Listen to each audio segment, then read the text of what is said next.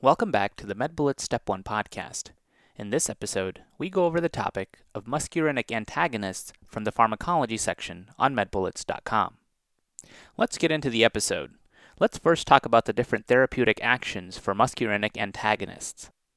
We'll go over the various different drugs and their corresponding organ systems along with clinical applications and comments. Let's first start off with the drugs atropine, homatropine, and tropicamide. The organ systems involved with these drugs include the eye and the cardiac tissues. With respect to their clinical application, these drugs cause mydriasis and cycloplegia. They are used for ophthalmologic exams and can also be used for post-MI bradyarrhythmias. The next drug is benztropine. This drug affects the CNS system and is mainly used in Parkinson's disease. Moving on to the next drug, scopolamine, also affects the CNS and is used in motion sickness and is a drug with fast onset. The next medication is ipratropium. This drug mainly affects the respiratory system and is used in conditions such as asthma, COPD, and for relief of rhinorrhea with common cold, along with allergic rhinitis and non-allergic rhinitis. Note that a drug called tiotropium produces a longer bronchodilator effect compared to ipratropium. And moving on to the penultimate set of drugs, oxybutynin, trospium, and glycopyrrolate, these drugs mainly affect the genitourinary system, and they are used to reduce urgency in mild cystitis and to reduce bladder spasms after urologic surgery. And finally, the last set of drugs include methscopolamine, pyrenzapine, and propanthyline. These drugs affect the gastrointestinal system and are mainly used for peptic ulcer treatment. Let's now get into further details about the drug atropine. Atropine is a muscarinic antagonist, and these antagonists blocks the effects of cholinesterase inhibitor poisoning. The organ systems that are affected by atropine include the eye, where there is an increase in pupil dilation and cycloplegia, the lungs, where there are decreased secretions, and the GI and GU systems, where there is a decrease in stomach acid secretion, decreased gut motility, and decreased urgency in cystitis.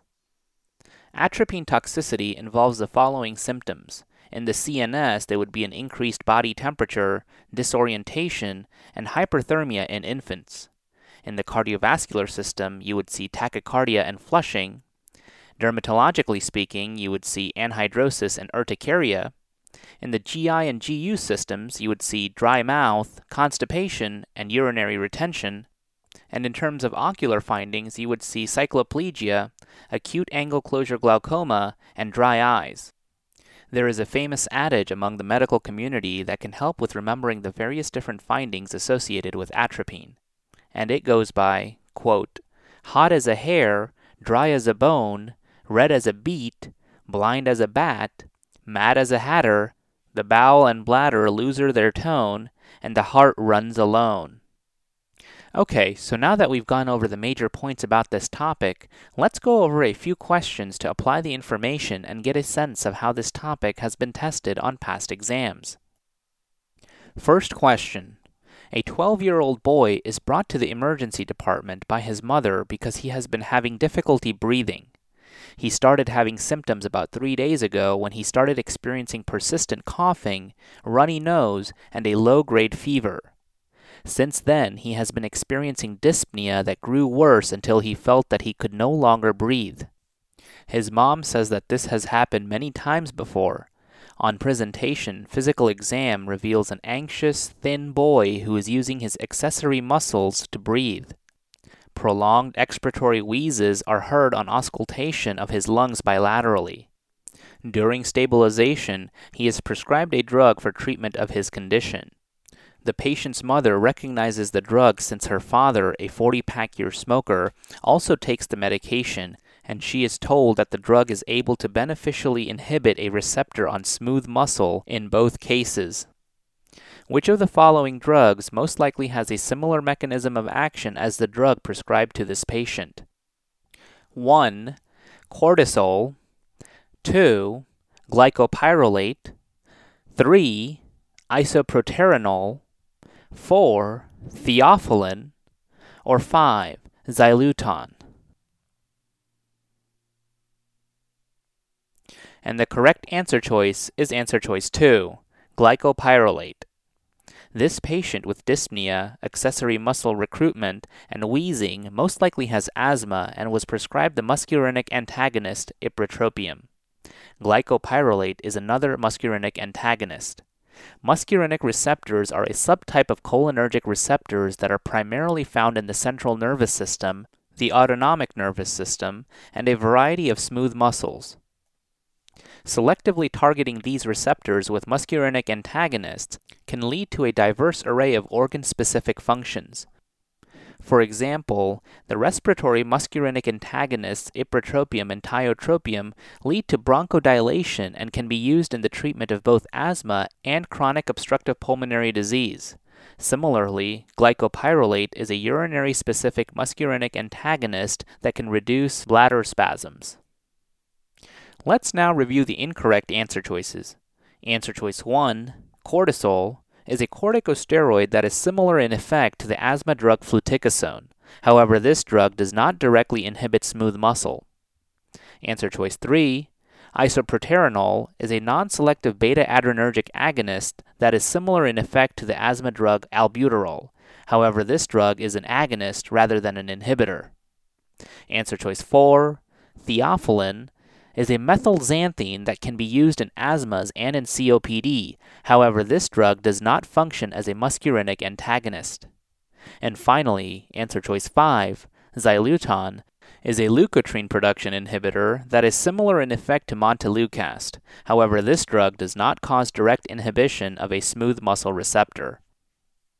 In summary, muscarinic inhibitors can have organ-specific actions, such as the effect of ipratropium in the treatment of asthma. Next question. A 12-year-old girl is brought to the pediatrician by her father, who is concerned about the child's ability to sit in a moving vehicle. She frequently develops nausea and dizziness when riding in a car for more than 10 minutes. The child has vomited twice over the past month while riding in the car. Her symptoms are significantly impairing her ability to make it to school on time without having to stop and get out of the car. The child does well in school and has several close friends. On examination, the child is well appearing and appropriately interactive. Dix-Hallpike maneuver is negative. Her gait is normal. Strength and range of motion are full and symmetric bilaterally in the upper and lower extremities. The father would like to know if there is anything his daughter can take to be able to sit in a moving vehicle without feeling ill.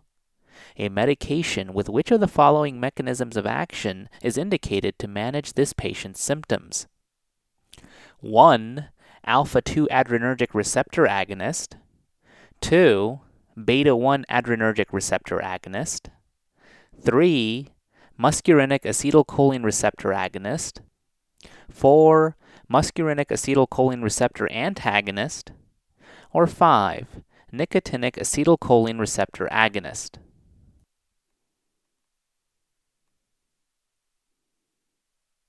And the correct answer choice is answer choice 4, muscarinic acetylcholine receptor antagonist.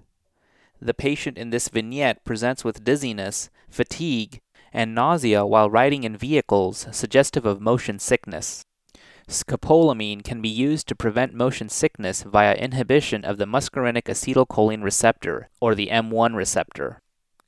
Remember, muscarinic antagonists can have a wide range of effects depending on the location and types of muscarinic receptors they inhibit. Scopolamine is a muscarinic antagonist that is commonly used as prophylaxis against motion sickness. It functions by inhibiting the M1 receptor, which is found in the central nervous system. In the CNS, M1 receptor activation induces emesis, so M1 receptor antagonists can help to decrease vomiting. Let's now review the incorrect answer choices. Answer choice 1, alpha-2 adrenergic receptor agonists, such as clonidine, reduce the brainstem vasomotor center-mediated central nervous system activation. These can be used as antihypertensive agents and sedatives. Answer choice 2, beta-1 adrenergic receptor agonists, such as dobutamine and isoproterenol, stimulate adenylate cyclase. These can be used to treat cardiogenic shock and heart failure. Answer choice 3, Muscarinic acetylcholine receptor agonists, such as pilocarpine and bethanechol, can have different effects depending on where they act. Pilocarpine can be used to treat glaucoma, and bethanechol can be used to treat bladder hypotonia. And finally, answer choice 5, nicotinic acetylcholine receptor agonists, such as nicotine, stimulate nicotinic activity in the central and peripheral nervous system. Nicotinic receptors function at the neuromuscular junction to control muscle contraction. In summary, scopolamine can prevent motion sickness via inhibition at the muscarinic M1 receptor. And that's all for this review about muscarinic antagonists. Hopefully that was helpful.